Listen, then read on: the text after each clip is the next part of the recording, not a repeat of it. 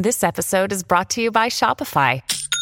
Forget the frustration of picking commerce platforms when you switch your business to Shopify, the global commerce platform that supercharges your selling wherever you sell. With Shopify, you'll harness the same intuitive features, trusted apps, and powerful analytics used by the world's leading brands. Sign up today for your $1 per month trial period at shopify.com/tech, all lowercase. That's shopify.com/tech.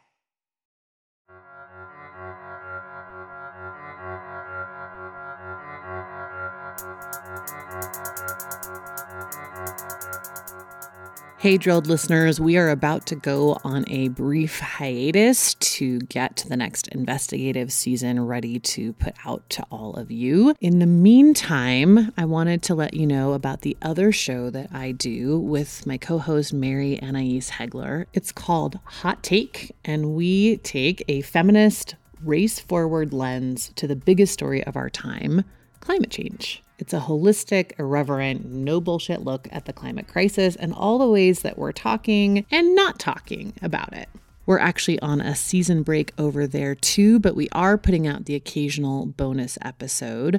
The one I'm going to play for you here is all about why it's always time to talk about climate and why this idea that you have to either talk about racial justice or climate change and you can't talk about both all at once is silly. We also have a newsletter going over there. It is a weekly newsletter that is a roundup of all of the climate coverage happening and also analysis, exclusive essays from Mary, and exclusive reporting from myself. So if you want to keep tabs on what's happening in the climate justice and accountability realm over the next month, I highly recommend that you sign up there. We'll drop a link in the show notes.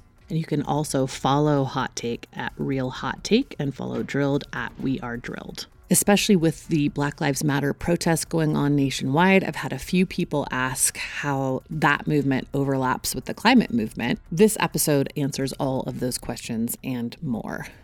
We'll get into that right after a message from this week's sponsor.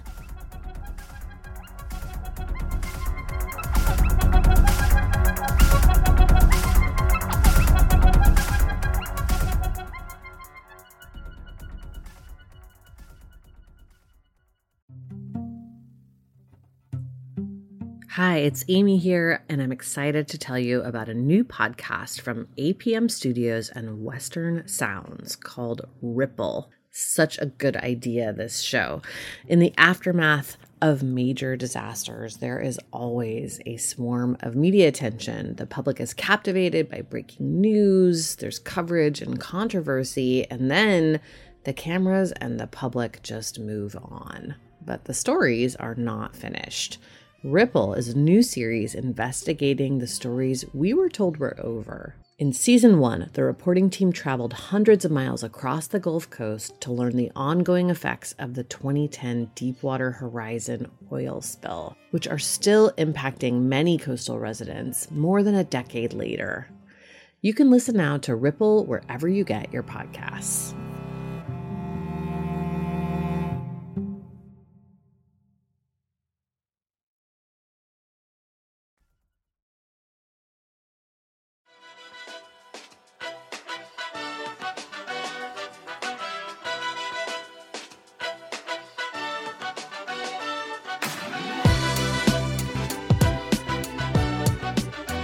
Hello and welcome to Hot Take, the podcast where we take a look at the climate crisis and the climate conversation.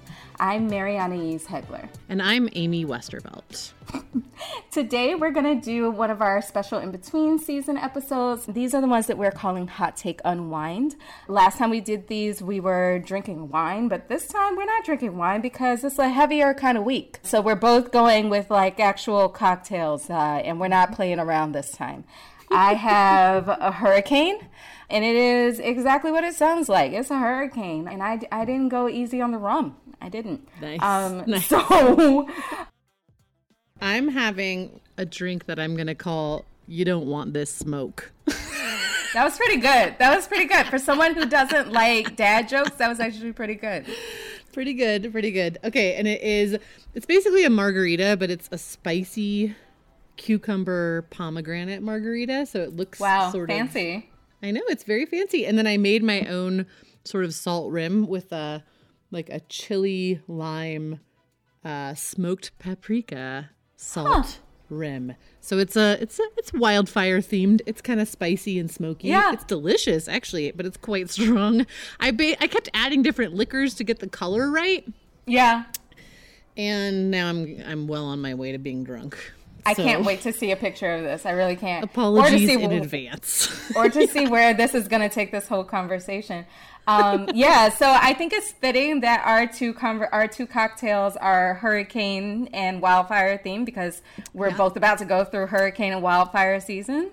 And that season. We're getting into the season, and I'm from Hurricane Land, and you're from Fire Land. So that's right. It fits, and the liquor fits with the heaviness of this day, of this week. Or 2 weeks. I don't know anymore. I'm so confused. Today I thought it was the end of a week, but it's only Wednesday? It's Wednesday.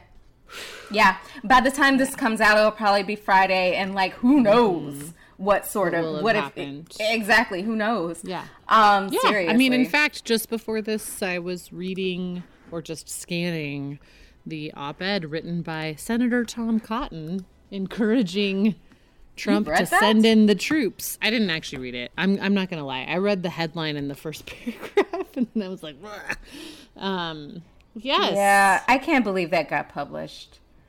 I really can't. But for those white guys on Twitter, smart, and I'm using air quotes that you can't see, smart white guys on Twitter, smart liberal woke white guys were like, actually, it might be a good thing because, it's so crazy and it's good to know what they actually think and that's how you beat them, blah, blah. I was just like, no, I'm sorry. There's nothing good about a white supremacist senator calling for military action to crush a protest in the largest paper in the country. And also, just for the record, folks, we are talking about Senator Tom Cotton. This is a grown man who drinks glasses of milk. Oh, total milk drinker. The man is a psychopath. Yes. Mm-hmm. You can't trust somebody who drinks milk on purpose? Without coffee. Just straight milk. Straight milk. Man's a psychopath. He's definitely a serial killer. Definitely. Yes. Yeah, but honestly, of all the things that have happened in the past week and a half, that's kind of one of the least bothersome, to tell you the truth, because can I just tell you how awkward it feels to be a Black person in the climate space right now? I bet. Yeah. It feels so incredibly awkward. I'm just watching the way that people are trying to approach you and other Black people right now is very cringy. So I can only imagine actually being the person in that transition. Let me tell you, I have enough love and light to fire up a Six Flags for 18 weeks. Peace. I have light, Mary. So much love and light in my phone. Right? It's like a renewable power source. It's crazy. So that's one thing. But also just, it's been this awkward dance of we're going again into this sort of cycle of now's not the time to talk about climate. And I can't tell you how disorienting it is. Especially for you, but to hear now is the time to listen to Black people, but also not the time to talk about climate.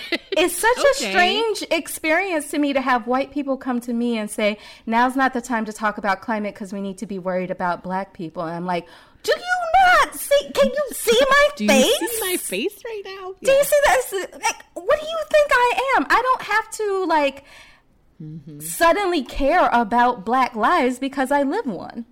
Right. I always care about Black lives, and the two things are not extricable from one another.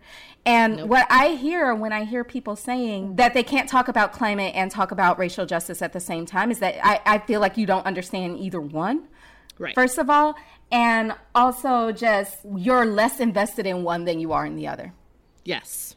Totally. It's like the other side of the don't bring your identity politics into the climate space coin. And it's totally bizarre to me that people who would totally reject that argument are making this argument now that, like, you know, don't bring your climate stuff into racial justice. Like, what? The whole point is that they're combined, guys.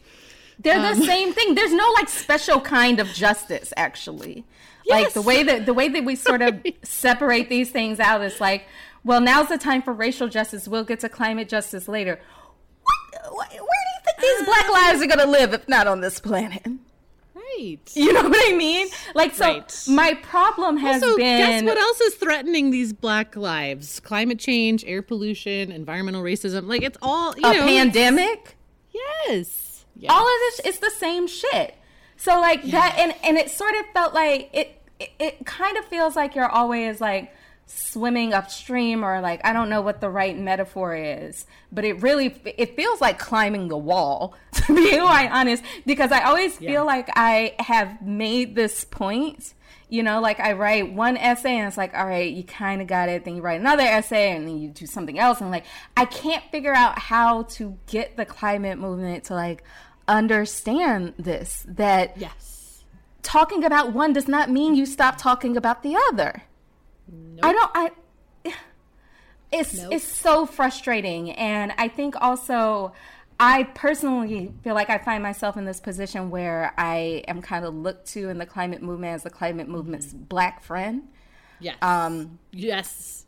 And yes.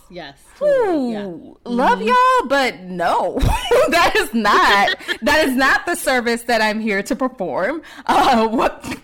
No, better find another one. But like, I've seen a lot of people circulating my Green Voices of Color list, which like, I actually hate the name of that list. I just couldn't think of anything better. But, and it sort of seems like people think I created that list so that white people could then find people of color to find. I created that list so people of color could find each other, actually. That is why I created that list. I created that list because I felt lonely, and I felt like a lot of, you know, white folks were basically treating me like their Black climate friend on Twitter. And that was happening to lots of other people of color in the movement too, right? That like, I'm sure, being given that treatment too. Yeah, it's like, oh, something racist happened. Mary, what do we do? Right. Be a fucking human? Try that. Yes. So yeah, it's been an awkward position. I'll talk more about it in this week's newsletter, but and it's tough because this is a painful moment. Like, it might be a teachable moment for other people, but right now for me, it is a painful moment. And I've had to take a step back from social media because it just became like this endless river of trauma porn, and I couldn't take it anymore. Like, I can't, it's something different to watch people be hurt. Like, I've never been that person who could do that. I've never been able to watch horror movies or, you know, documentaries where people get hurt. Like, I actually feel like it's happening to me. Like, I physically feel the pain. So that's one thing. But then you layer in that the people getting hurt are getting hurt because they look like me. And should I leave my apartment, that could easily happen to me. Also because I live in one of the cities where that's really, you know, it's really serious right now. So it feels really different, and I can't just like, I can't divorce myself from that. So I'm trying my best to take a break from Twitter. But yeah, it just feels like a lot of unnecessary pressure at a really painful moment. Yeah. Well, and then on top of people texting you or people sharing their various takes, there's this, you know, I know you and I have talked about this, that there's this kind of like, excuse me, woke Olympics happening right now on social media. I like to call it the wokies. The wokies. Yes. Yeah, it's like an audition for the wokies. Like, I cannot watch any more white women lecturing each other to try to like prove how much more woke they are. It's just like, guys, just I honestly, like, I do feel like, well, and this black square thing too, like, you want to take a break from your self-absorption, just shut the fuck up and get off social media for a day then. Or you know what? That is very free. You can do that for free 99. Totally free. You might not get any credit for it, but it will actually help. Right. You know? Or just you know like how strange it is to have white people tell you as a black person that Black Lives Matter? That is genuinely disorienting. Yeah. Because it's like, what did you think before? Did you think I didn't know that, or did you not know that? Both of those things are disturbing. Right? And it's also it's like, it pisses me off that it's like every time there's an example, like an extreme example of racism in this country, like police killing a black person in custody who is unarmed, which unfortunately there's been many examples of, but it's like every time there's this whole upswelling and all these hashtags and Twitter avatars and whatever. And like, if any of that did anything, then we wouldn't still be having that shit happen, you know? Right. I don't know. I understand that everyone feels a little bit disempowered and wants to do something and, you know, wants to help and maybe doesn't feel like they can go out to a protest or like that, you know, might be worrying if that's even the right thing, which is something we're going to get into, like some of the ways that the protests have been co-opted and how to kind of parse that. But like, I don't know. This ain't it, folks. Yeah, like, be careful about the amount of pressure that you're putting on your black friends right now, because we're all like very clearly at a breaking point. We also don't want, I've ranted about this on Twitter, we don't want to process everything with our white friends. Like, we might love you and respect you and value you, but I don't want to process everything with my white friends. I just don't. Right? Like, there's what good like, I remember this actually when Beyonce's Lemonade album came out. Like, that was a very big moment for black women, and I had so many white women friends being like wanting to talk to me about it, and I was like, can you back the fuck off? Or like, after speaking on a panel, and I know a lot of other women of color have had this experience because I've heard them talk about it. You speak on a panel as a woman of color, and all of these white women are waiting for you as soon as you get off the stage, and they're like in tears about how much you move them and how much you talk them and blah, blah, blah, blah, blah. And you're just like, now you got to console me. Now you got to put this bitch back together. And on the other side of her is all these other women of color that you actually want to connect with, but they're trying to give you a moment. And I'm like, could you please bum rush her? I think that's what people don't understand, that like a lot of people think that they're reaching out to support you, but what they're actually doing is asking for emotional labor from you. And I just feel like people need to be way more careful about that shit. Yeah, you know, like, exactly. Even if it's like, I just want to make sure you're okay, or I just want this or whatever. It's just like, you know, I don't know. Yeah, just like, be careful about asking for anything from the people that you want to be helping, I guess. Yeah, actually, what I said is, I get that you want your friend to know that you're there and that you care. I understand that. But it really makes a big difference if you say something like, I don't expect you to respond. Yes. That makes such a huge difference. Just like, to you, it's like, oh, one text. What's the big deal? I'm being a nice person. Multiply that by 70. Yeah. And then you get an idea of what I'm talking about here. 70 emails that now you have to respond to and get into like deep in your feelings about like how you're doing really, and like separately process this extremely painful thing with 70 different people who by their own admission could never understand.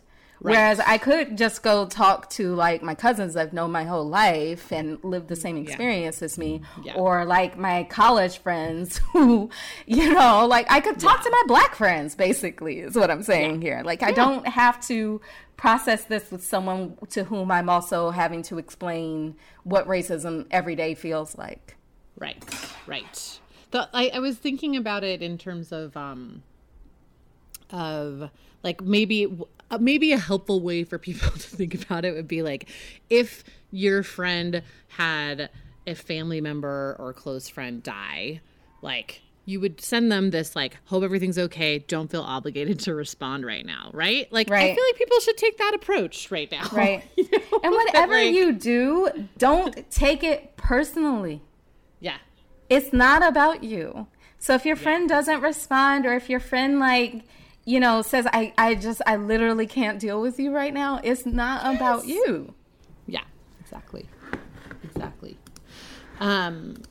I want to talk about a little bit more about sort of why it's so problematic that people are doing the, like, it's not time to talk about climate now, and how much that shows about how much farther we have to go for people to understand that these things are always interconnected, and that there is just, you know, one type of justice and that's it. And it's like, you know, worth talking about all the time. Because mostly I'm seeing that sentiment from very well-meaning, progressive, non-Black people. There's this issue of like, it's not really your place to say what it is or isn't time to talk about right now. For one thing. For one thing. And B, that like, you know, just like we said about the coronavirus pandemic, that climate doesn't stop for a pandemic. It doesn't stop for, you know, a police killing either, unfortunately. You know, it doesn't stop for any of this stuff. And like right now there's a hurricane building off the Gulf Coast that could very negatively impact a whole lot of people of color. But also climate change and heat waves and hurricanes actually makes police murders more likely, because it makes all violence more likely. So like, it is a threat multiplier. That's what a threat multiplier means. So police brutality is an existing threat. Climate change will multiply that by 10. And that's yet another one of the reasons that we actually don't talk about why Black people are more likely to be susceptible to climate change, because we're in chronic crisis. So now you add yet another acute crisis, not even on top of that, but underneath it, like on the ground on which we stand, the air which we breathe, the air we breathe, the water we drink, literally, like have us encased in yet another crisis. That makes us like even more vulnerable. So it actually, what you shouldn't, it's not necessarily, this is just more proof of why climate marches and climate strikes need to include Black Lives Matter. And it also, you know, underscores why Black Lives Matter already has climate as part of its platform, because they already understand that. So like, if I see someone at a climate march with a Black Lives Matter sign, I don't want to hear, actually, this is the climate march and you're at the wrong march. Like, no, they're at the right fucking march. You just don't understand what justice is. Yes, exactly. Yeah, like the idea, I've heard some people say like, oh, you know, we shouldn't be having climate marches right now. It's not the right time. Or like, you know, we need to put the climate strike on hold and whatever. It's like, no, it's always the right time.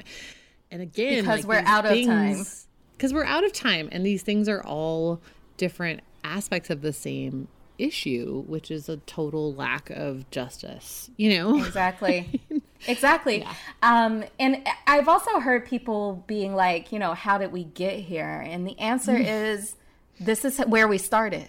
Yeah, exactly. We've always been here. We've always been here. We never moved. Yeah. So, and that's also where you get a crisis like climate. It didn't just come out of carbon molecules that just, you know, happened to wind up in the air. Climate change was a preventable problem and is a solvable problem.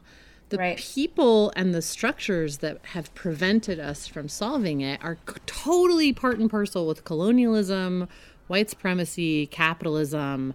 It's power imbalance. It's like, it's not a science problem, it's a power problem. Exactly. And like, you know, I don't understand why that is still tough for people to get. Like, trust me, it is really not about figuring out energy storage. That is not why. You know? Right. I've seen a bunch of climate people being like, you know, okay, climate groups, you need to show up for Black Lives Matter. And it's like I know that people are trying. I don't want to be like shitting on people's good faith efforts, you know? Right. Because I do think people are really trying to be better. And I definitely know that, you know, the climate movement even 5 or 6 years ago wouldn't have even thought that they needed to say anything about Black Lives Matter. So, you know, that's they would have been extremely like, you know, rejecting it. Yes. Yeah. So I'm glad that there are calls for climate groups to get out and march with, but it's almost phrased as this, like, let's do a favor to our like sister it's charity group. work.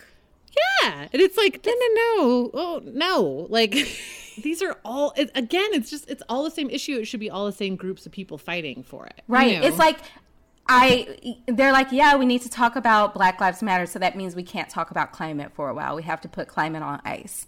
No, you don't. Right. I have never, even when I was talking about climate, I always talked about how Black Lives Matter. I always talked about Black issues because these are all my issues. I don't see a conflict in talking about, you know, don't shoot me versus don't, you know, kill me with a carbon magnifying glass, if that even makes sense. Exactly. Yeah. I don't know. I find it's such a frustrating place to be. And it's like, no matter how many times I try to find the words, they never seem to penetrate that these are not separate things. Right. These kind of conversations and arguments have been had with people in the movement or even outside of it who you know, are kind of quite conservative and make the argument that like, oh, you know, these justice issues are a distraction and it takes too long to solve social justice and all of that. And so it's really frustrating and kind of surprising to see people who would never buy into that argument now making this like thinking that they're being really, really, you know, progressive and aware, making this argument that, you know, you shouldn't talk about climate right now because it's the time to talk about racial justice. I'm like, no, you too. Yeah. Like I thought we'd been over this. Yep. Yeah.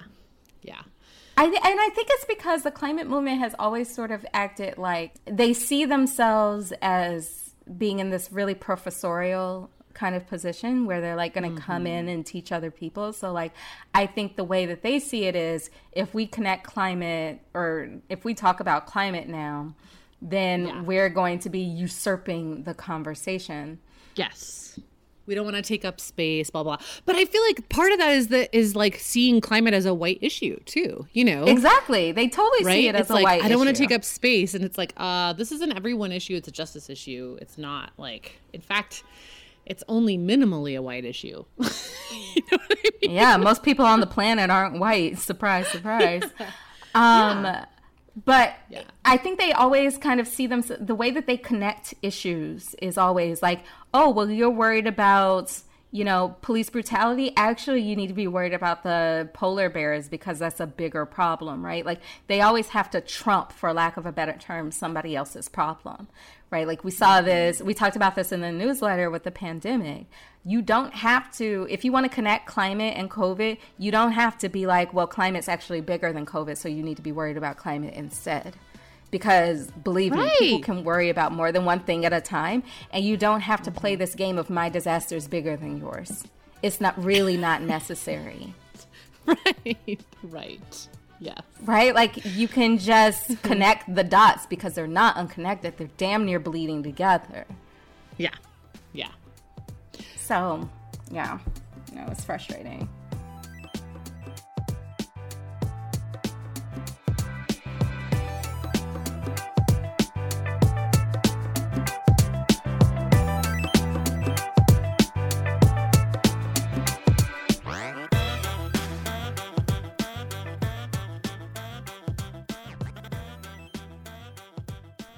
Okay, so in our full-length episode, we are going to talk about this rising movement called the Boogaloo Boys. They're actually not rising. They've been around for a long time. Terrifying. They are terrifying, and I found a few articles about it, and I shared it with Amy, and I terrified her. And we're going to talk about that, and we're also going to talk about the Boogaloo Boys. Reminded me a lot of the vigilante groups that terrorized New Orleans after Katrina, and so I'm going to terrify Amy even more by making her read through some of those articles. If you want to hear that full episode, which I think is actually really, really important, not just for this moment, but how Boogaloo could and will interact with climate change, you should subscribe to our newsletter and you will get the full episode. Yes. Do it. This is going to be good.